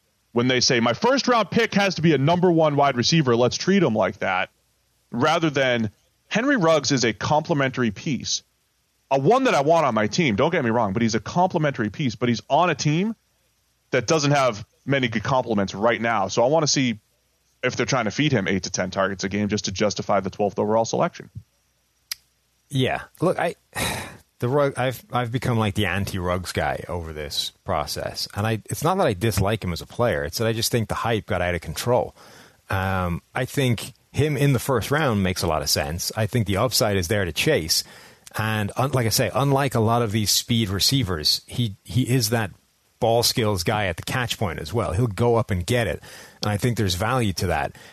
Just that the idea that you would take him over CeeDee Lamb or Jerry Jeudy is nuts to me. Like, they are so much more complete receivers than he is. And they were both available when they made this pick. And at that point, I just can't get on board with that. So they got Lynn Bowden, too, a guy that they already said was going to be more of a running back. He was a slot receiver at Kentucky, turned quarterback, and just a fun to watch. Did a fantastic job of adjusting the quarterback, throwing like 3 times a game, and just helping them, be competitive when they didn't have a quarterback. Brian Edwards could be a pretty good player in the third round, a guy who goes up and gets it. Another one of those huge receivers in this draft. And then, of course, my favorite, Amik Robertson, the cornerback out of Louisiana Tech. You get him in the 4th round, and that's an absolute steal. I think he's going to be a baller at the NFL level, Amik. Yeah. What are you typing in right now? Too. Anything important? I'm telling you, so you had this list of guys, right, that was you had all the speed receivers in one place. You pulled up a playlist of these guys. Yeah. I think you need to lower your threshold to really dial in on the to really dial in on the future of a Henry Ruggs. Deshaun Jackson ran 4.35, so he's part of the cutoff as well. Yeah, so that's a problem. You might have to But I'll pare it down. Listen, I'm going to pare it down because I'm going to get Julio Jones out of there, Calvin Johnson. Like, there's a couple. That's what I'm real saying, right? freaks. You might have to, I'll pare it down further. You might have to cherry pick in guys like Deshaun Jackson who have shown that they are that guy. But the idea that Deshaun Jackson, it belongs in the same bucket as like a Kevin White, just doesn't, or a Calvin Johnson, just doesn't really make sense to me. Yeah. So for those who don't know, I'm trying to do like a really in-depth study on these super speed receivers. Trying to find out what the hell Henry Ruggs is going to be. Yeah, trying to really dial into the range of outcomes, because once again, if I know I have Deshaun Jackson, or if I know, then I want that. I really want that. Yeah. That has been Jackson has had a major impact on every offense he's been on. Will Fuller has made a bigger impact than I anticipated because of his speed and his deep speed. When we evaluated him, we're like, hey, he can't do this, he can't do this, he can't do this, but he can do this one thing really well, and he has done this one thing really well, and it's been so important for the Texans offense when he's been out there. So I'm trying to, but also what's the difference between those guys and the next guy that runs 4.3 or 4.28 or whatever it is. So I'm trying to do a deep dive this offseason and really get into that. So I do think there's a potential wide range of outcomes with Ruggs. My big question is, do they feed him like a number one, or do they say Will Fuller is your comparison? Mike Wallace is your comparison. You're a compliment. What's that? Lewis Murphy ran a 4.35. Oh, yeah. There's some names on there. You're like, what? I mean, dude, I actually really forgot Terry McLaurin ran that fast. Because I still don't see him as he doesn't play like a speed receiver. He gets open deep and all that stuff, but you don't look at him like, oh, he's, burning the defense. But yeah, he was fast and how did he end up in the 3rd round? Terry McLaurin. Well, it's because Ohio State never used him. Like he had Henry Ruggs-esque production. That was crazy. So speed is it's something I definitely want to study. So we thought it was a C draft for the Raiders. Some question marks with Ruggs compared to the other receivers on the board. Arnett, a question mark at 19, obviously. Bowden, whatever you call him, running back or slot or whatever it is, you're talking about a gimmick type of player at 80. I don't hate that. And Brian Edwards at 81, I think could be a pretty nice player. But nothing else really special to round things out besides my boy Amik Robertson, who will be a good slot corner at the next level. Guaranteed. Get him at 139. 2 more teams to get through. Denver Broncos, one of our favorite drafts. They got one of the few A-pluses from Mike Renner and the team. Their first 2 picks, we talk about themes of the draft. The theme was get playmakers. Get faster, get playmakers. That speaks to what I want my draft to be. So Jerry Jeudy and KJ Hamler at the top. I didn't love, honestly, any of their Nite and Muti in the 6th round, a guy that we loved, interior defensive lineman, offensive lineman, fine. But the rest of their picks, just okay. Jeudy and Hamler, though, carry this class. Yeah, and God, I love that as a strategy. I like we talked before, I think that Jerry Jeudy on his own has a chance to move the needle on Drew Lock's potential going forward more than anything else they could have done. And they then came back and banked it up by taking KJ Hamler, who I think is one of the biggest X Factor players in this entire draft. So love that they just, they're in the same position as, the Jets with Sam Darnold or the Browns with Baker or any of these teams that don't quite know what their quarterback is yet. Like there's a ton of optimism surrounding Drew Lock, but at least 50% of that optimism is based purely on the fact that he isn't Joe Flacco. Right? Yeah. The other 50% is like, okay, he's young, he's got a big arm, he's got the tools, and he made some nice throws as a rookie. He also made some pretty terrible throws, and we really don't have any idea what he is yet, even more so than any of these other rookies who did, a bit of good and a bit of bad. But John Elway doesn't have time to start over, right? So whether the rest of us are bought in on Locke or not, he has to be. So he did the smartest thing he could do, which is, well, if I'm tied to this guy, let me give this guy the best opportunity I can possibly give him to have success. And whether it's like selfishly motivated or not, in that like it's my job on the line if this doesn't happen, it's the right thing to do. Give this guy the best chance to be good. George and Eric make a great point too. It's the best opportunity to be good, the best opportunity to know. If you're not the guy, then you can move on, and then you still have these same guys to throw to with your next quarterback. I mean, from a team building strategy, I love it. You still have Noah Fant at tight end. So we always talk about diverse playmakers. The Broncos have it. Cortland Sutton on the outside. There's your big guy. Jeudy can be high volume from the slot, best route runner. Hamler can play the X outside. He could also play a move role, a slot role with quickness and speed. Noah Fant is your straight line tight end who can't do everything. He's not a mismatch weapon, but he doesn't have to be now in this offense. So that's a great way to have Fant as a complementary piece, not a guy you're going to try to treat as a Travis Kelce or a Gronk. That's not his game.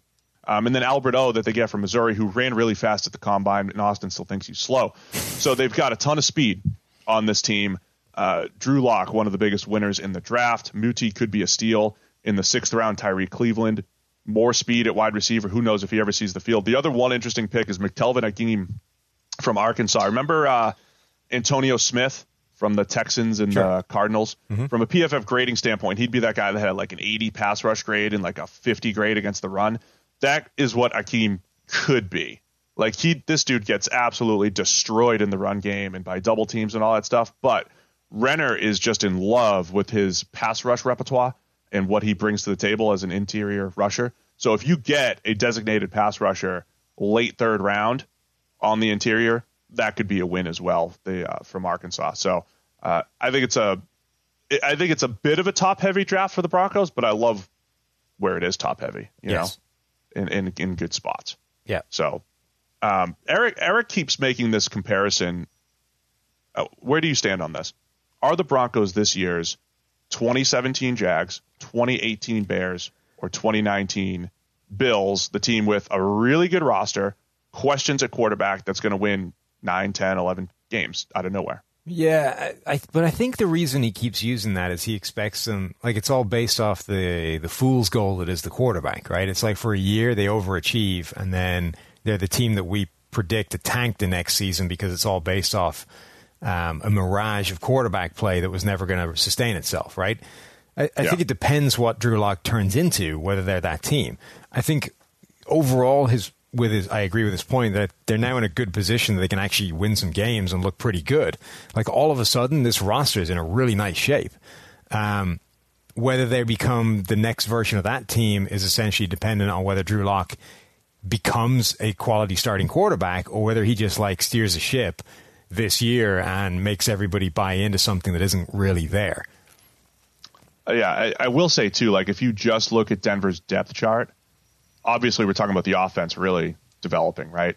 The cornerback situation doesn't look great. But with Vic Fangio there, we've seen him take the Bryce Callahans of the world and, he can hide his corners a little bit, right? It's they put a lot of pressure on the safeties. They brought Justin Simmons back. They have Kareem Jackson back there. They do a lot of disguise play, a lot of zone. You don't necessarily need the best corners in the world. So losing a Chris Harris and not necessarily replacing him. Well, you bring in AJ Boye, but right. It's it's not as big of a question mark maybe as it looks on paper because of that scheme. Yeah, I mean, I think Boye's big. Yeah, you lose Harris, but you bring in Boye.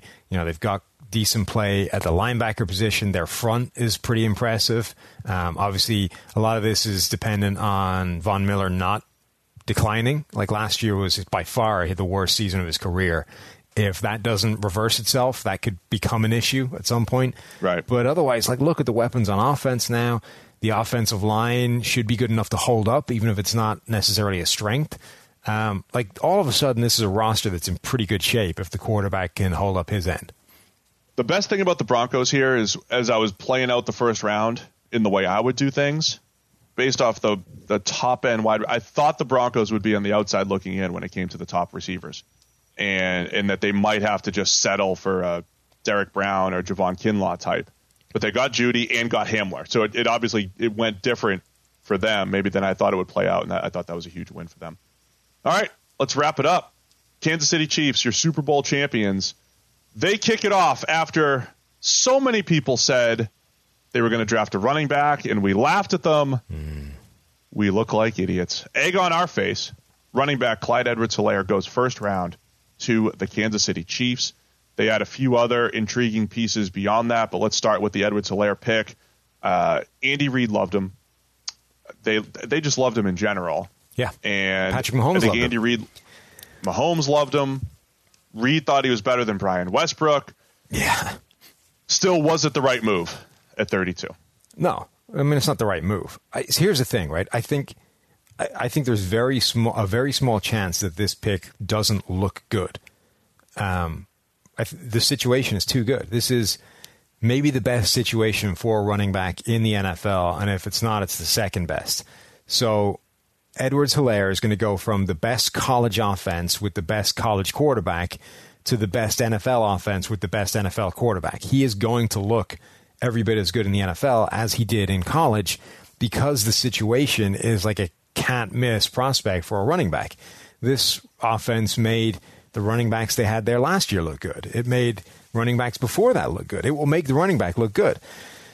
The reasons that is true are the reasons you don't take a running back in the first round, because it will make pretty much any running back look good. And even if Edwards-Helaire is a notable step above some of these other guys, it's not going to move the needle enough to justify that pick when you could have taken, say, a cornerback and dramatically improved a player at a certain position on your roster in a way that would actually work its way to winning football games. So I think he'll look great. In a vacuum, it's just a bad pick. In a vacuum, if his usage pattern is the same, fine. But is it truly just down to they're going to hand it off to him more? They're going to try to feature him more? I don't think they'll even feature him more. That makes it an issue? No. You don't think so? I mean, there was already talks about that saying, look, we want to be more productive on first down. We want to pick up 7 yards per carry on the first, which, nobody does. I mean, there's already talk about that. So is Andy Reid is at the forefront of not worrying about run-pass ratio. It's Andy Reid and Bill Belichick, the guys that just don't care. Mm-hmm. Like, I'll start the game with 28 straight passes. I don't care. Is that going to change with the first-round running back here with the Brian Westbrook type? I don't know if it will, because Eagles fans are still yelling at Andy Reid for not running the ball enough, and he did have Brian Westbrook there. So as long as that doesn't change, he is a tough cover, right? He's a tough guy for the defense to worry about because of Kelsey and Tyreek and the other options that they have. I'm more worried about the long-term play with this. I'm most worried about the long term. It changes that stuff. I don't think that that's the one thing I'm not concerned about. I don't think that Andy Reid is going to be one of these guys that goes, oh man, I've got a running back in the first now. I need to start feeding this guy. I need to feature him more in my offense. I think he's just going to slip in and he becomes a better version of LaShawn McCoy, of Williams. He's just taking that role and he's adding value over what they can bring.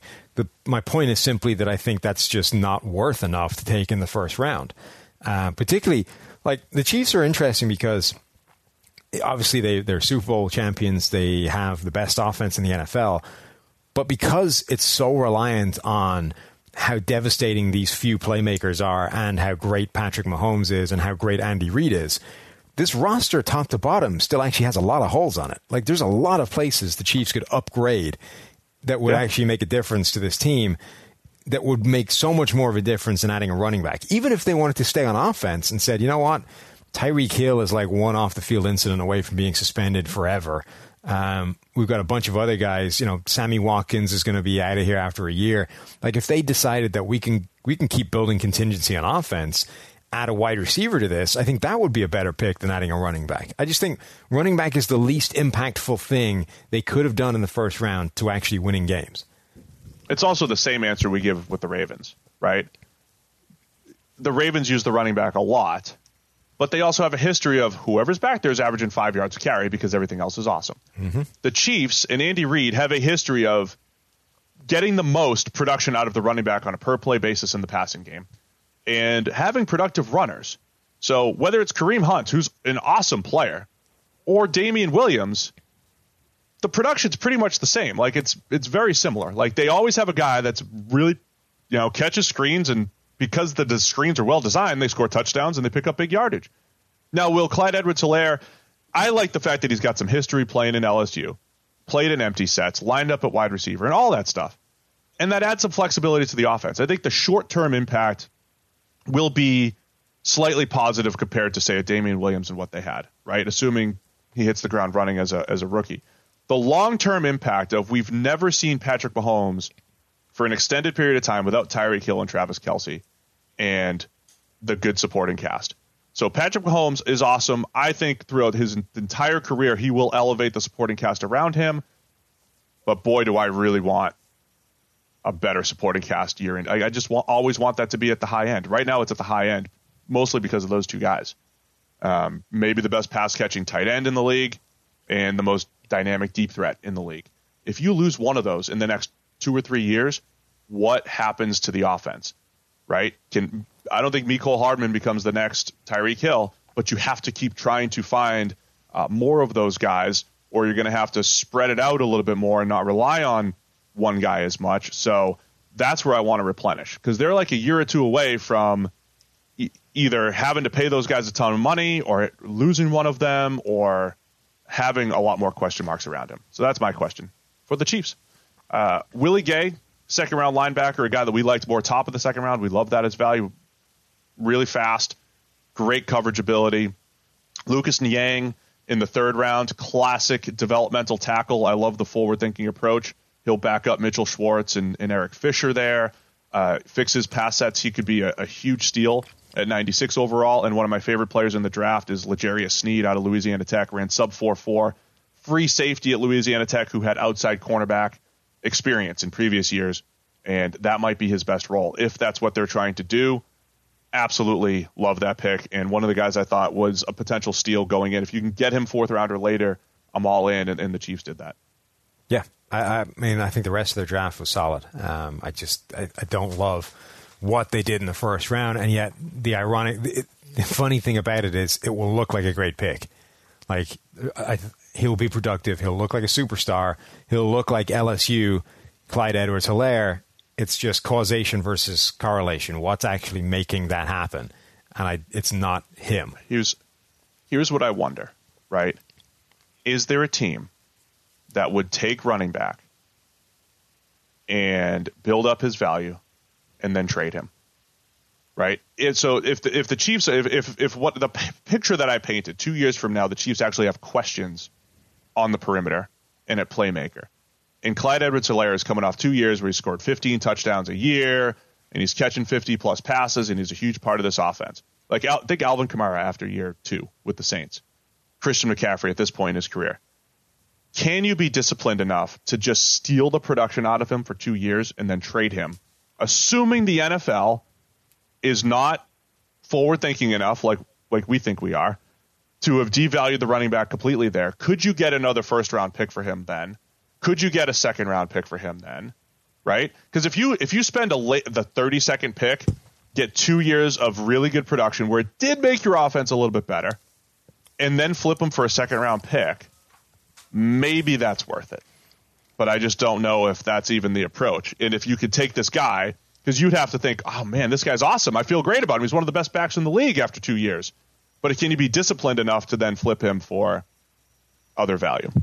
Yeah, I don't think anybody is having that as a particularly large part of their thinking, but I think it's possible that it's like in the background somewhere that's like, hey, potentially this guy becomes a useful trade tool for us down the line. We can do the same thing again. I certainly don't. I don't think the stability is there for anybody that works in the NFL to be able to think that long term. Honestly, I know. Yeah, so that's a great point too. I mean, so many of my theories are like 3 and 4 year plans, right? That guys don't necessarily have to execute, which is why I really applauded the 49ers, DeForest Buckner trade, and all these different things. If you look at every investment as what did I put into it, what did I get out of it, and what did I get back at the end of it? If you can look at those 3 things and truly evaluate all of those decisions and come out on the winning side more often than not, I think you're going to have a good roster.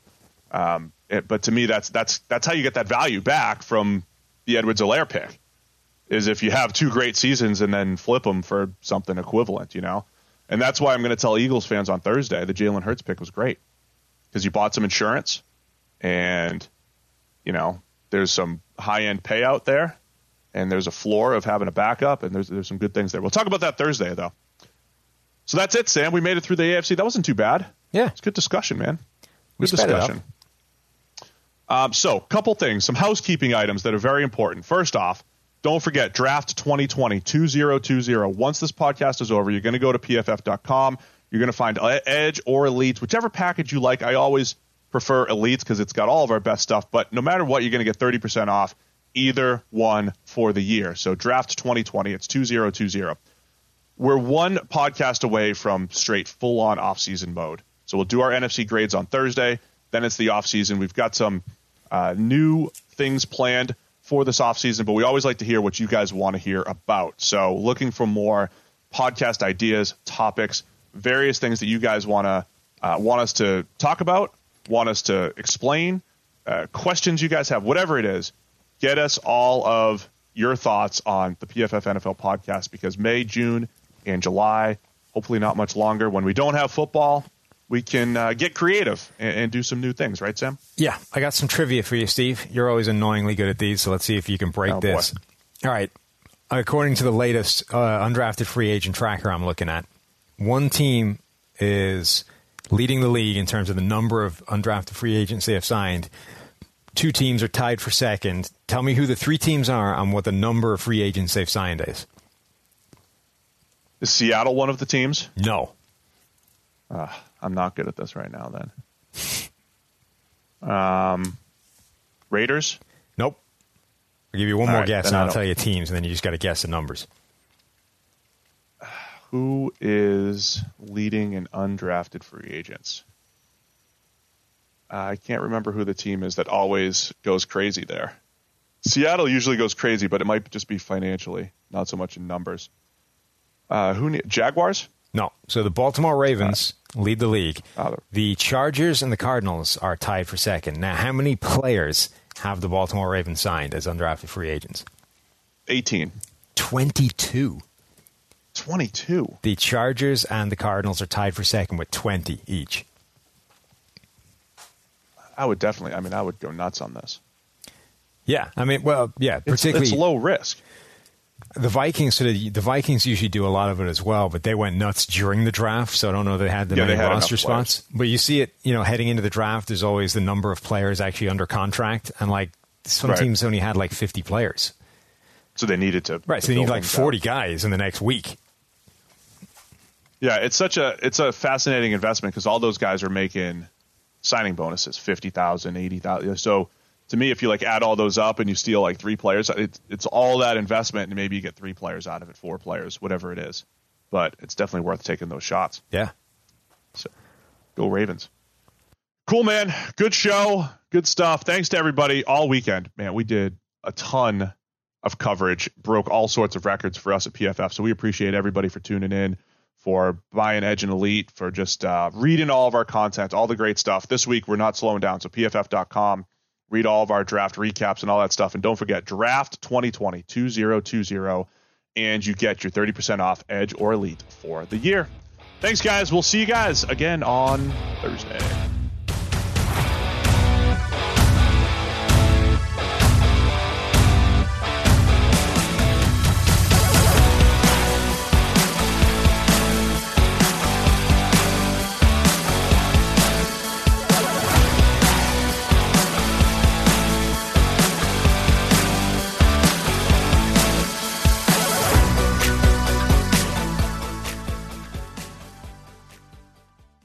quick break to tell you guys about NFL Game Pass, the only way that you can replay every game all season long.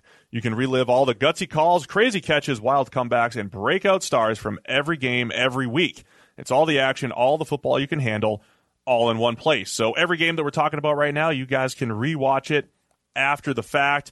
I'm going to be going back, and you guys can too. Go check out Lamar Jackson in week 1. Go check out Dak Prescott and what that Cowboys offense actually did. Go check out Kyler Murray and his NFL debut. That's my favorite thing about NFL Game Pass. You can go back and watch at any time. And if you haven't watched a condensed game yet, you have to try it out. It's every play from the game back to back to back, so you can replay an entire NFL game in the fraction of the time it normally takes.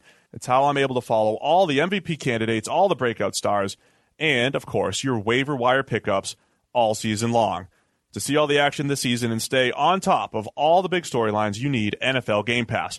Best of all, you can kick off the 2019 NFL season with a 7-day free trial of NFL Game Pass. Just sign up now at NFL.com/ProFootballFocusNFL.